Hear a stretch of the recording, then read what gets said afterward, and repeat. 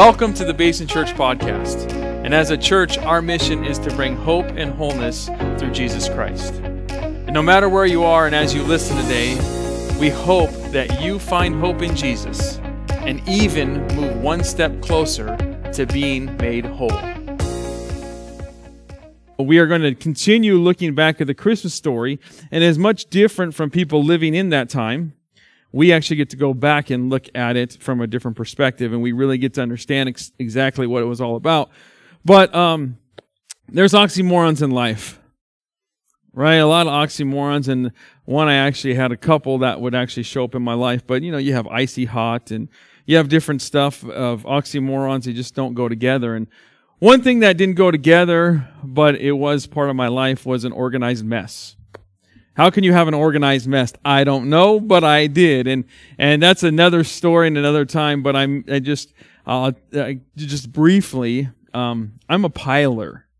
So what that means is if you go into my office, you go into my classroom, you go, I don't know, and just part of my room where I have stacks of piles of stuff, and I just remembered my friend, he would come in and he would say, "Oh my gosh, how do you live like this?" And he's very organized. And I'd say, "Look, I know exactly where it is. You're looking for this? Okay, go 2 sheets down right there. There it is," right? He's like, "It's such a mess," but it's an organized mess. Okay, but that doesn't work. But the other thing the oxymoron that was big, and I used it a lot, especially when I was doing middle school, I'd say controlled chaos. How can chaos be controlled? I have no idea, but it definitely worked when I was in middle school. I mean, when we were doing stuff and we were kind of at church and we were playing games, I mean, if you walked in, you'd be like, "This is chaotic." And I'd go, "But it's under control."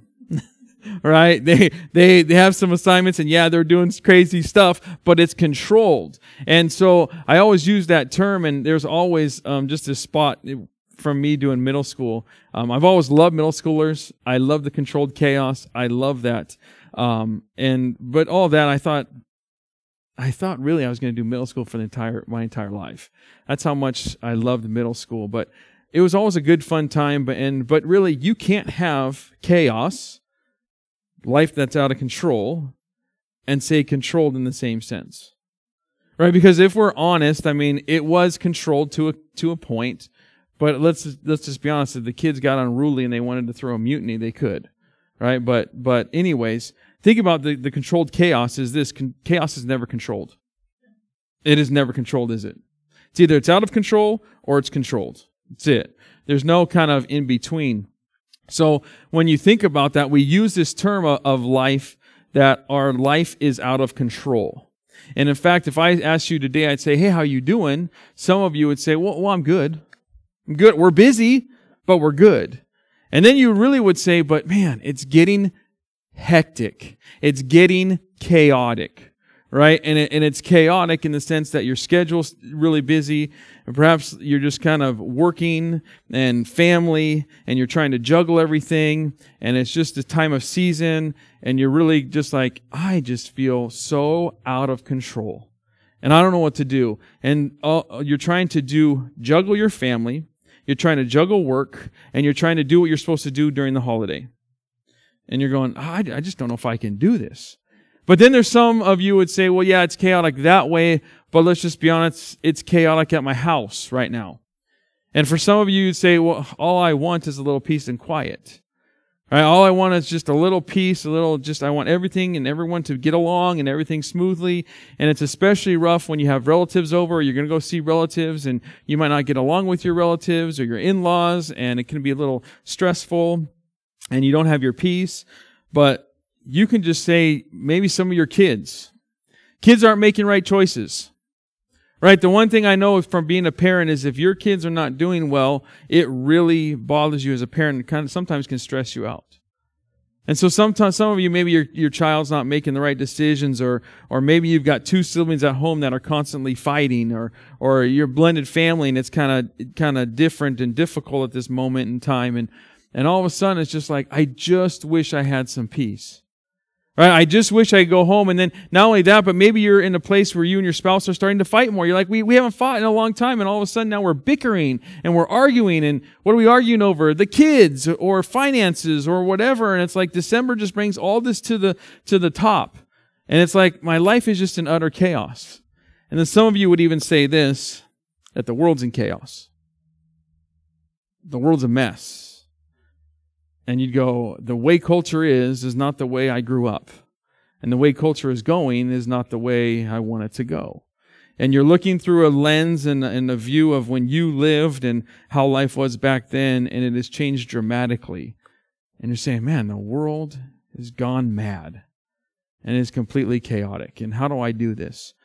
But the reality is this, that being overwhelmed is a result of your life being out of control. If you're overwhelmed today, it's because your life is out of control. And for some of you, it would mean this, the life is out of control because you don't manage your time well. You just don't manage your time well. You have a lot of stress, a lot of anxiety, you're not managing your time, you're juggling everything again. Some of you might not be able to prioritize certain things. But I think the one thing maybe that's happening that you're overwhelmed is you have a yes face. What do I mean by a yes face? A yes face is this. A yes face is you can't say no. Right? It's like not even your vocabulary. You can't say no to your mom. You can't say no to your friends. You can't say no to your kid, whoever it is. And all of a sudden you overbook yourself or you feel guilty. And you're like, I said yes to this, but I don't really want to do this. And now, and you just feel overwhelmed and out of control. Along with your kids, along with your job. And it's partly you. But you're just overwhelmed. So the question is this, what do you do in the midst of life being out of control? What do you do when life is overwhelmed? Well, I think most of us, what we're going to do is we're going to look for something to bring us stability, aren't we?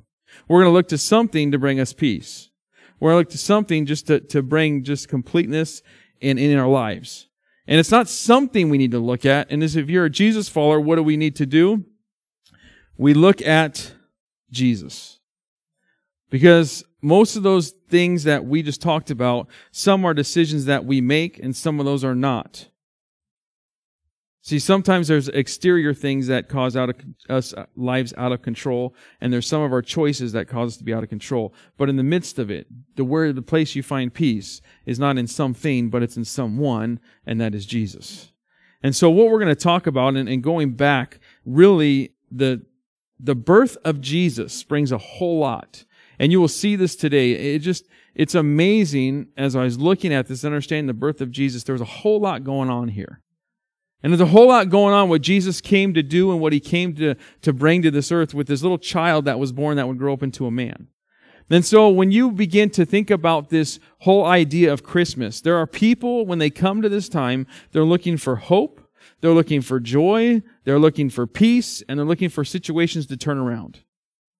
And so we've looked at this whole time that we've looked at the birth of Jesus, and this whole series is not we're just going to see what the birth of Jesus is. We're going to learn and know and gather something from the birth of Jesus.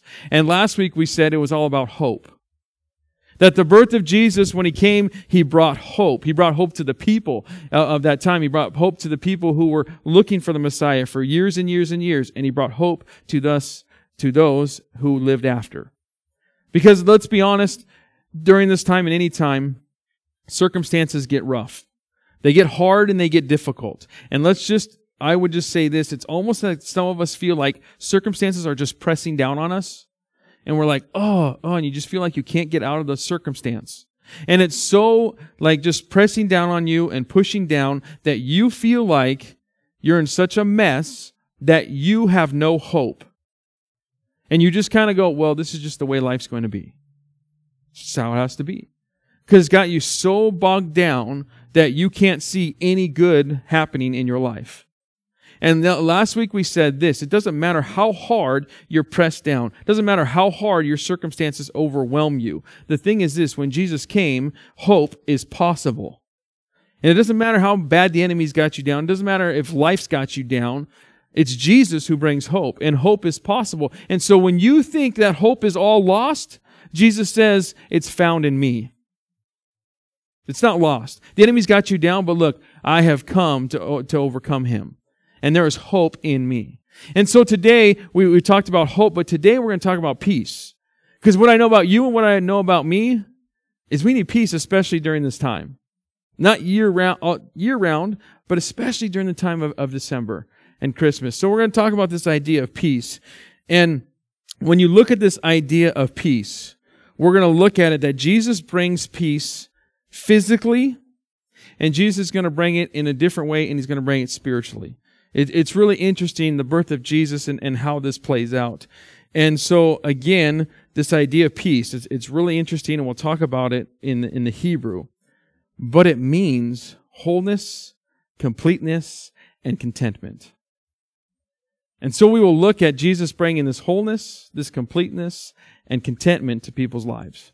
And so we're going to look in Luke chapter 2 again. I'm just going to read a little bit from what we did last week, but I'm going to give you kind of a different spin or a different look on it. Again, it's really interesting. We all have our ideas of how this all went down, the manger scene and how Christmas was. But when you look at the Scripture, it's completely different. Like we've learned and have been accustomed to certain things, but the way Luke portrays it, there's some things that we think that actually never did happen or it happened differently.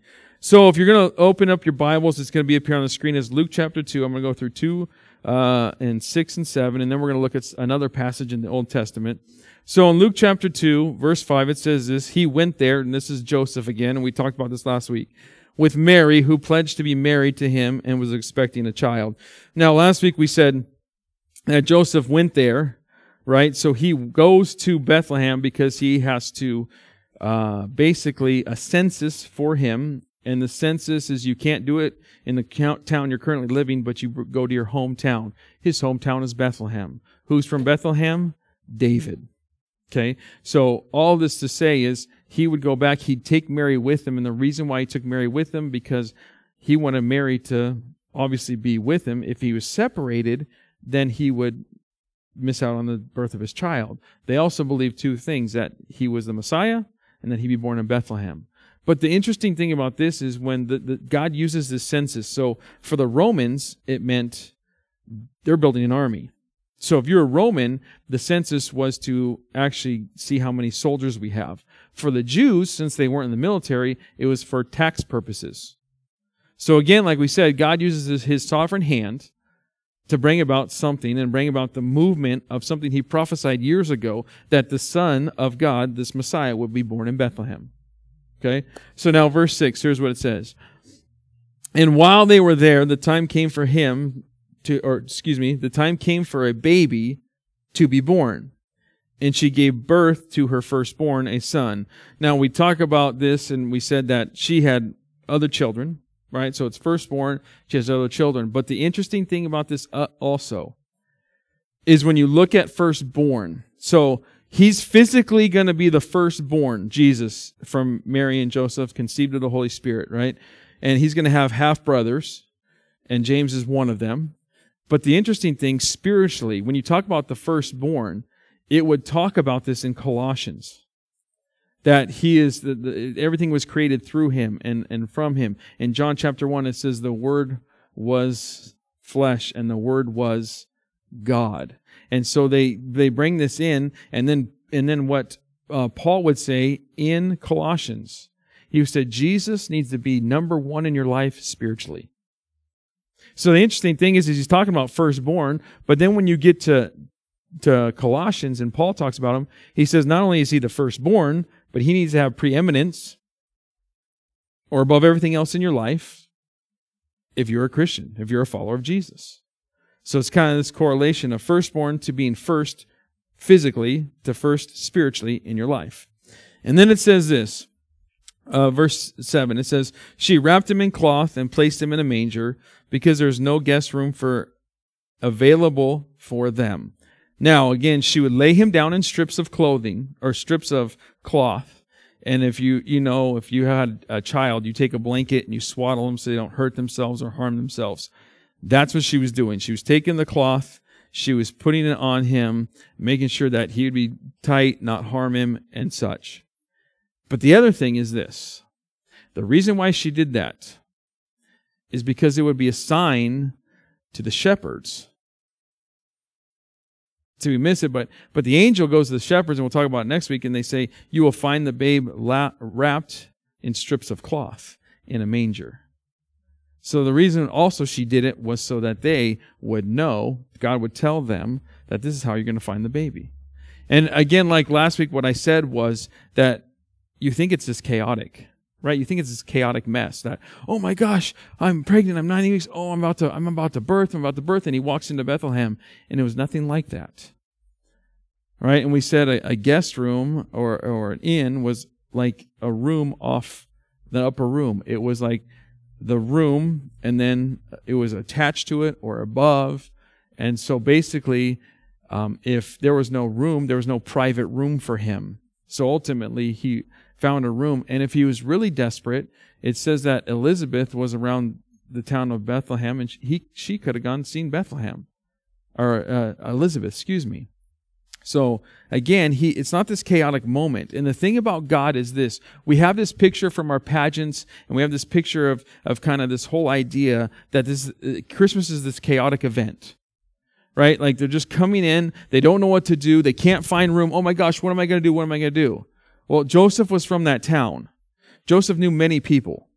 It was not chaotic. Because if you look at the King James Version, and it says that the time and the days were fulfilled for her to have a baby. So there was time from him getting to Bethlehem, there was days, and then she was ultimately ready to birth the child. They didn't come in at midnight going, oh my gosh, the baby's coming. It wasn't like that.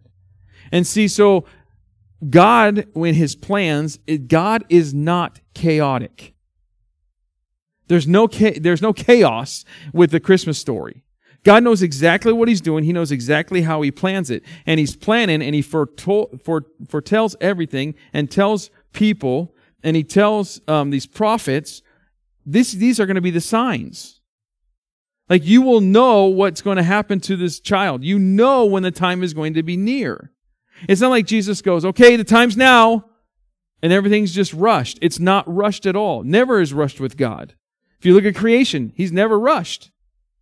He's not rushed at any time. So, and God knows exactly what He's doing. So He brings this king, this kid, this child who is going to be king, and placed him not in a kingdom and not in a court. He placed him in the most humble place, in that manger, that private guest room where maybe animals were stored adjacent to the room.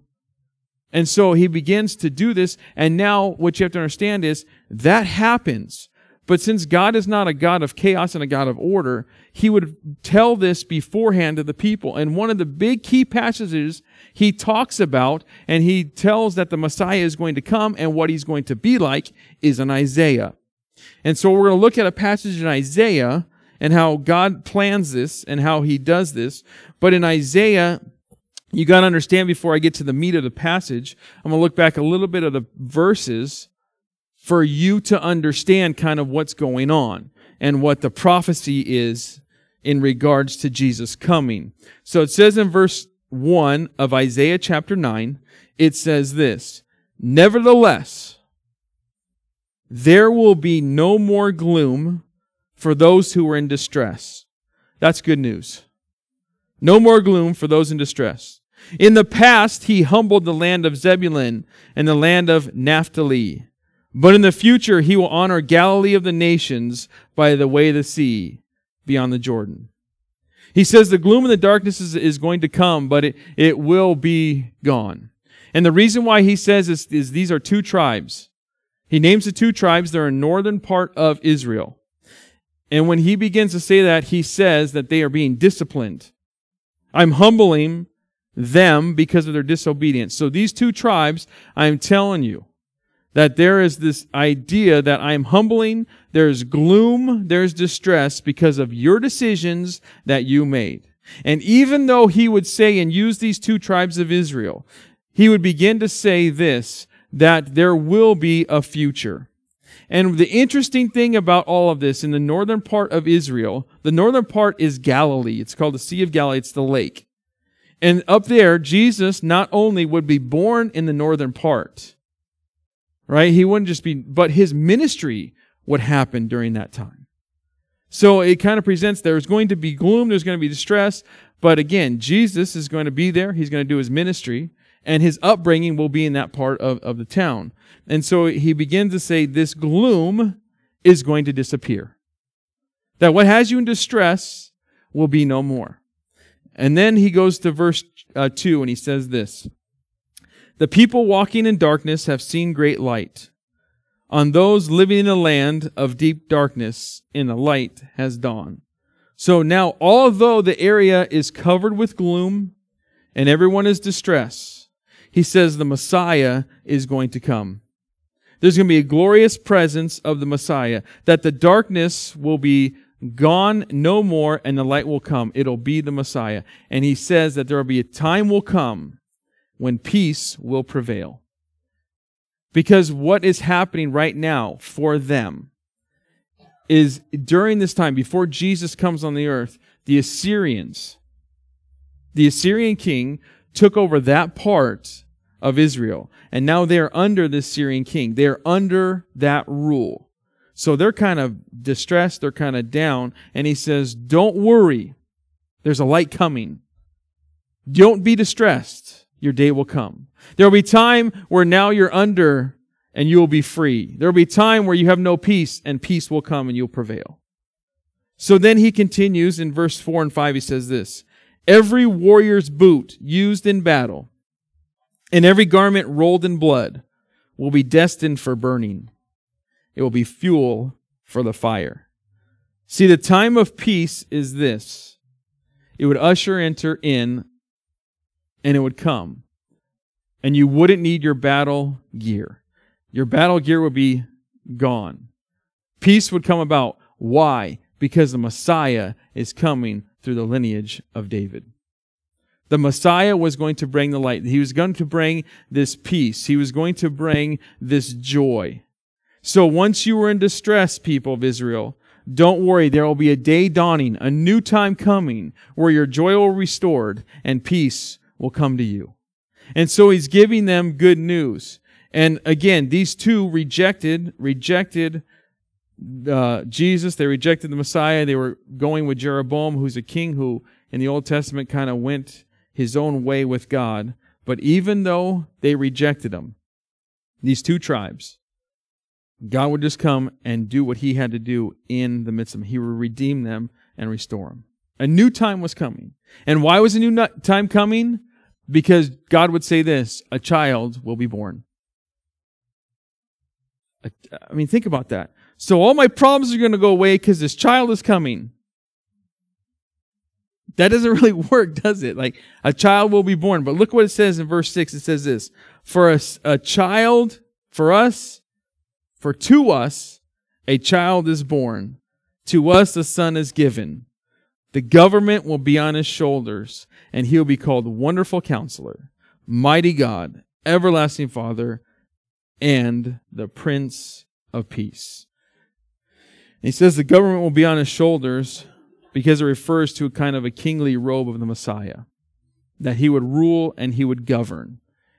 And back then, when talking about the time of Isaiah, people in that time, those governors didn't rule correctly. They didn't govern properly. So he said he will have the government upon his shoulders, and then when the Messiah comes, he will govern properly. Now, you always hear this misconception of the Hebrews and the Israelites missing out on God because they're expecting this warrior to come and overthrow the government. Kind of makes sense because he's talking about governing, but it's kind of figuratively that he will govern his people well, kind of this robe on him. Okay, and then it says again, it says he will have 4 descriptive names. What? First one is Wonderful Counselor. Now, the thing about a counselor is this, is back then, a counselor was close to the king. He was in the court, and the king would listen to the counselor. So the king had the ear of the counselor. And not only did he have the ear of the counselor, but you know what else he had? He had the ear of the people. So he says, Wonderful Counselor, the people are ready to hear this authoritative one. The people are ready to hear the Messiah, and they're ready to hear that God's teachings through the Messiah. And then it says what? He is a mighty God. And the mighty God, and they get this like person, he's this hero, this godly person, but really what he's saying is that he is God. That is showing that the Son is His strength and His divinity right there. That He will be a mighty God. And then He says what? An everlasting Father. And some people kind of get caught up in everlasting Father and they're like, well, how does that work? How does the Son work with the everlasting Father? And the reality is we believe that you got the Trinity and you have, God has three distinctive parts and He's one. That He has the Father, He's the Son, and He's the Holy Spirit. Then He has these three and they're distinctive, and the Son has a distinctive role and a distinctive part in all of this. And what He's saying is that they are all together. That He is God. That when Jesus came, He's fully man and He's fully God. And so everlasting also refers to Him as being in time. He supersedes time, because Daniel talks about that He's the Ancient of Days. Right? So that as well. But it also talks, when He says everlasting Father, the third thing is He says that David's king will go on forever. There's a foreverness to David's dynasty or David's lineage. Because when David sinned and he messed up and committed adultery, the one thing God says is, I'm not going to kill you. Yes, I do forgive you. But my promise will still be good, that your line and your lineage will go on forever. So that's kind of the whole word right there about everlasting Father. But my favorite is this, Prince of Peace. It signifies His rule. It signifies who He is. Right? And when Jesus comes back in the end times, it says that He will rule for the millennium. He'll have millennial reign. He'll have peace on earth, new heaven, and He will rule. But here's the other thing about the peace of God. It is this, that He will cease warfare and He will bring wholeness. Warfare will cease and wholeness will come about. And the greatest thing about Jesus coming is that He will bring this wholeness. See, when you look at the Hebrew word, it's not in English, but it says Prince of Peace. The word peace there, it's shalom. And if you look at the Hebrew, there's many terms for shalom, to hi as a greeting and to peace. But here it is a term of peace. But it has nothing to do with just ceasing strife, although it does. He's talking about, it's more than just ceasing strife. What the word is when he says, Isaiah says the Prince of Peace, it says He is the Prince of wholeness, completeness, and contentment. That's that one word, peace, right there in the Hebrew. That's what He's saying. So if you read it, you say, everlasting Father, He's the Prince of wholeness, completeness, and contentment. I mean, that is just amazing. Jesus brings wholeness. He brings completeness. He brings contentment to you and I. And the whole idea of behind the birth of Jesus is this, that He brings peace. And when you look at this, the main thing of this is that Jesus offers the gift of peace to all. It's not just for one person. It's not just for selective people. But when Jesus came, He offered peace to everyone. But here's kind of interesting thing is when you look at this, right, and you understand this, you go, when you hear the word peace, you kind of think, okay, everything is calm. Right? Something's calm. And it is calm. I mean, think about if you get up and you watch the sunrise, it's like, oh, this is peaceful. If you've ever been to a lake, and you're the first one out on the lake, and there's no ripples, and it's just calm, you say that is peaceful. Well, yes, Jesus' birth was peaceful, but there was conflict.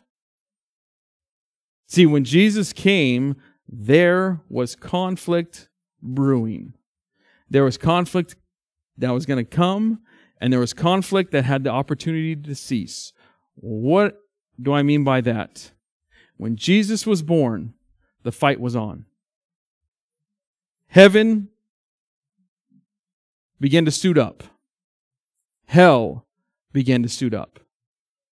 Because now what ended up happening, this battle that initiated with the Garden of Eden, with Adam and Eve sinning, it was coming to a head right now.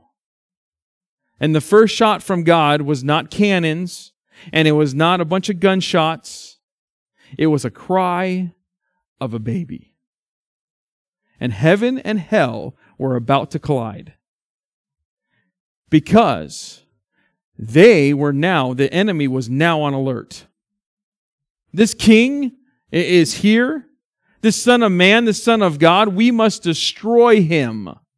We must go after him. And you look at it physical, you look at Herod and the story of the Christmas. Herod was threatened by a king. And so when Herod was threatened by a king, what ended up happening was he killed all the 2-year-old boys.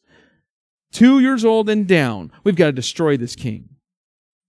But it really was the enemy working, trying to destroy the seed and the lineage of David, this new Adam that would save the world from its sins. There was a battle raging, and there was conflict coming on. And so again, that when he came in the world, this conflict was starting. But there was a conflict that was ending between man and God. Because when you look back at the Garden of Eden and you have Eve and you have Adam, and it is so perfect and there's nothing wrong. They don't even know they're naked. It's just a great world because it's perfect. But when they decided to do their sin and take their own choice and bring sin into the world, there was conflict between God and man. And it says there was enmity or hostility between God and man. And you know that you were looked as an enemy of God because of their sin.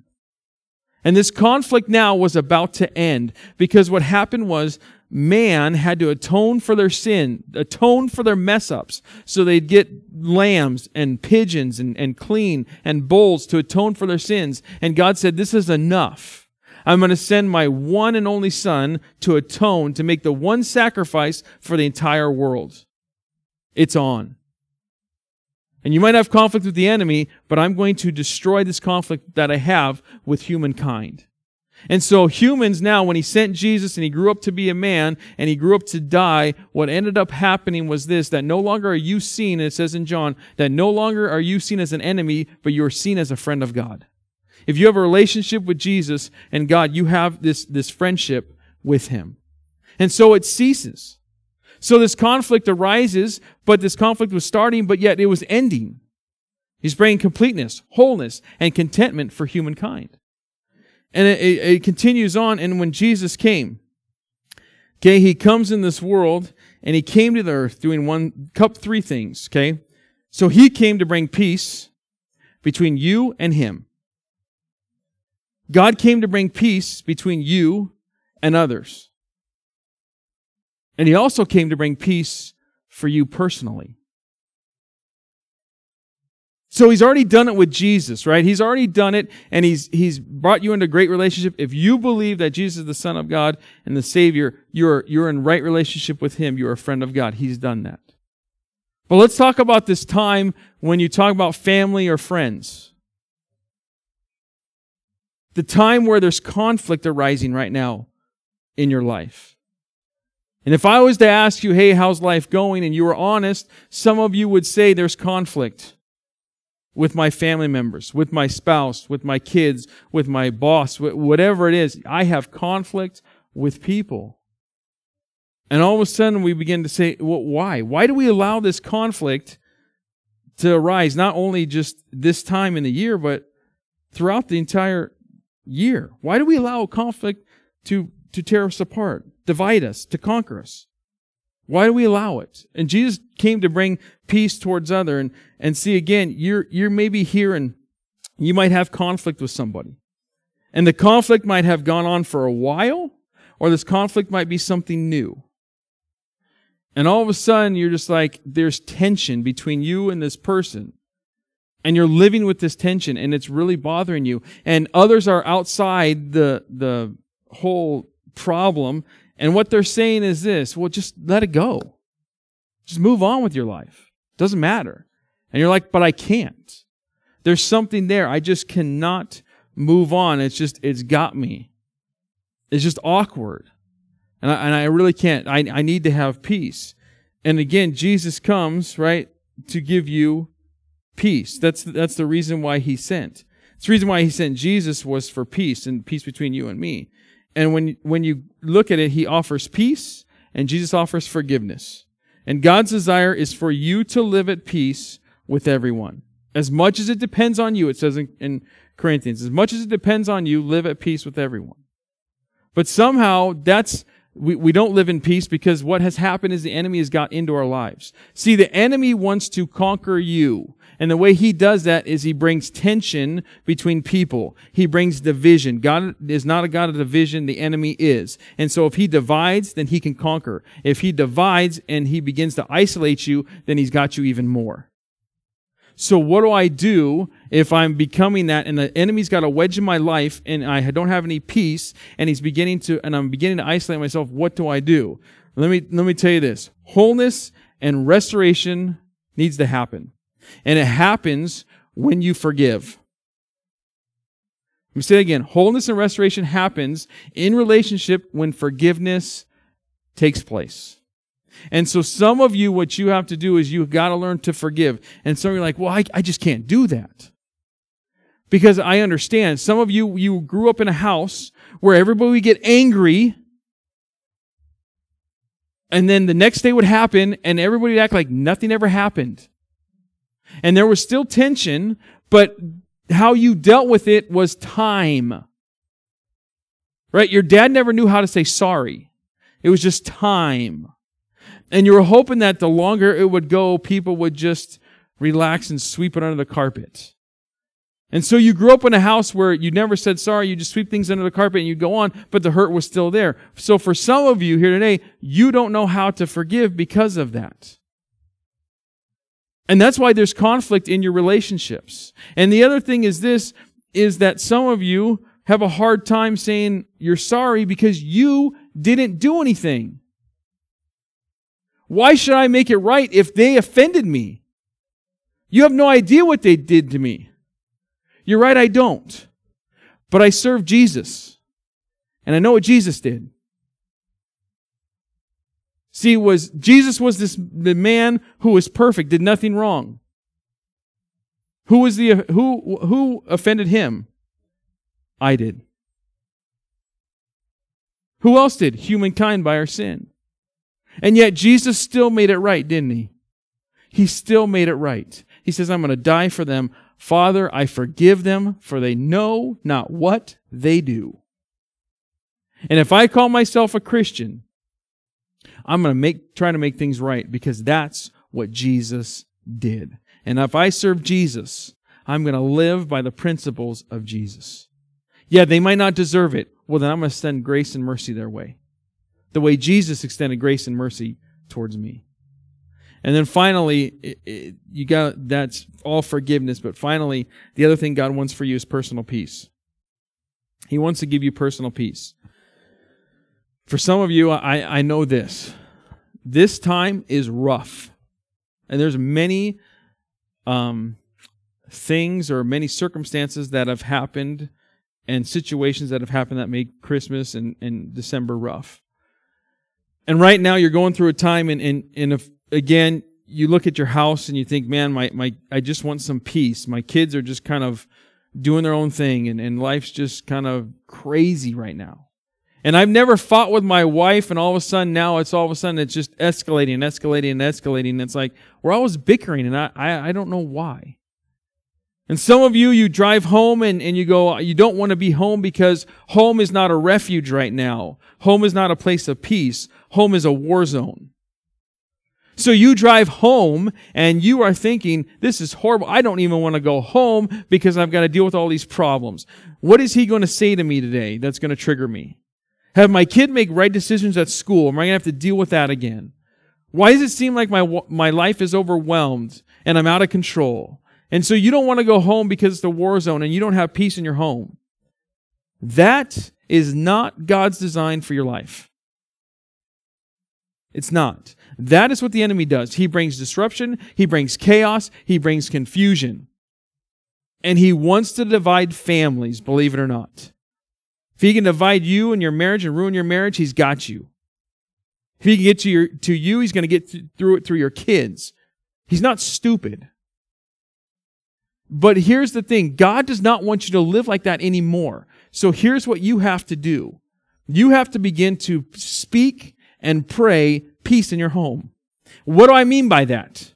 Here's what you do. See, some people think when you have to pray or you begin to speak or you declare things that it's some long prayer. It's not. It's if you don't have peace anywhere, if it's not in your home, if it's not in your job, here's what I encourage you to do today, is this. Begin to speak the peace of God in your situation. Begin to pray and ask for the peace of God, that wholeness, that contentment, and that completeness in your family.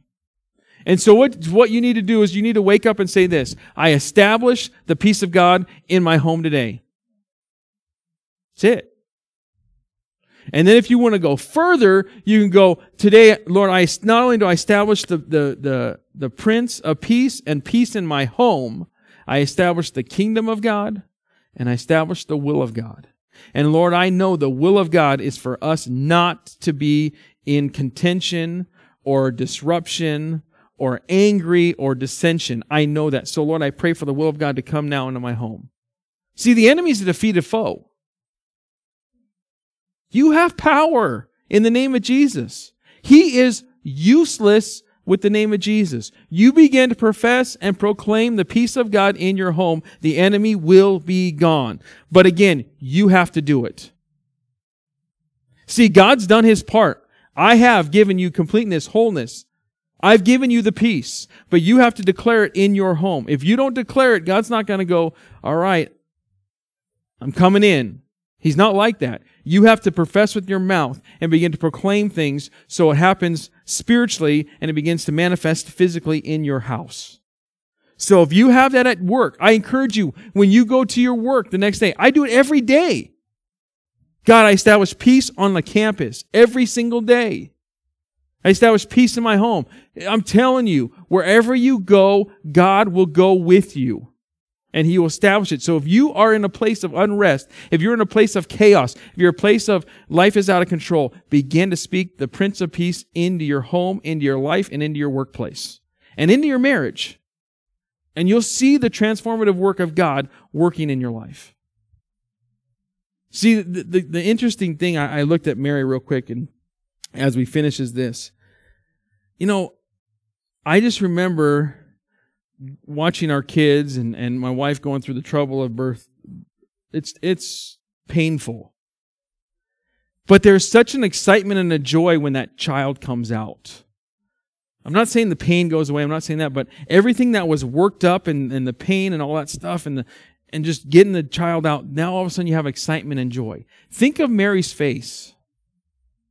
Mary goes through all this trouble of carrying this kid and the birthing pains and everything, and finally Jesus is out. Can you imagine the excitement and joy she sees when she goes, that's my Savior. That's the guy who's bringing me completeness and wholeness and restoration. Think of the people who came and saw Him. They knew at that day that He was going to bring completeness and wholeness and contentment. You can have the same today if you allow Jesus to give you peace. There's excitement around the birth of Jesus. There's excitement with who He is. And today He wants to give you peace and establish peace. Do not allow the enemy to destroy your life any longer. Thanks for listening. And if you would like more information on our church, or you'd like to visit us in person, you can go to basinchurch.org.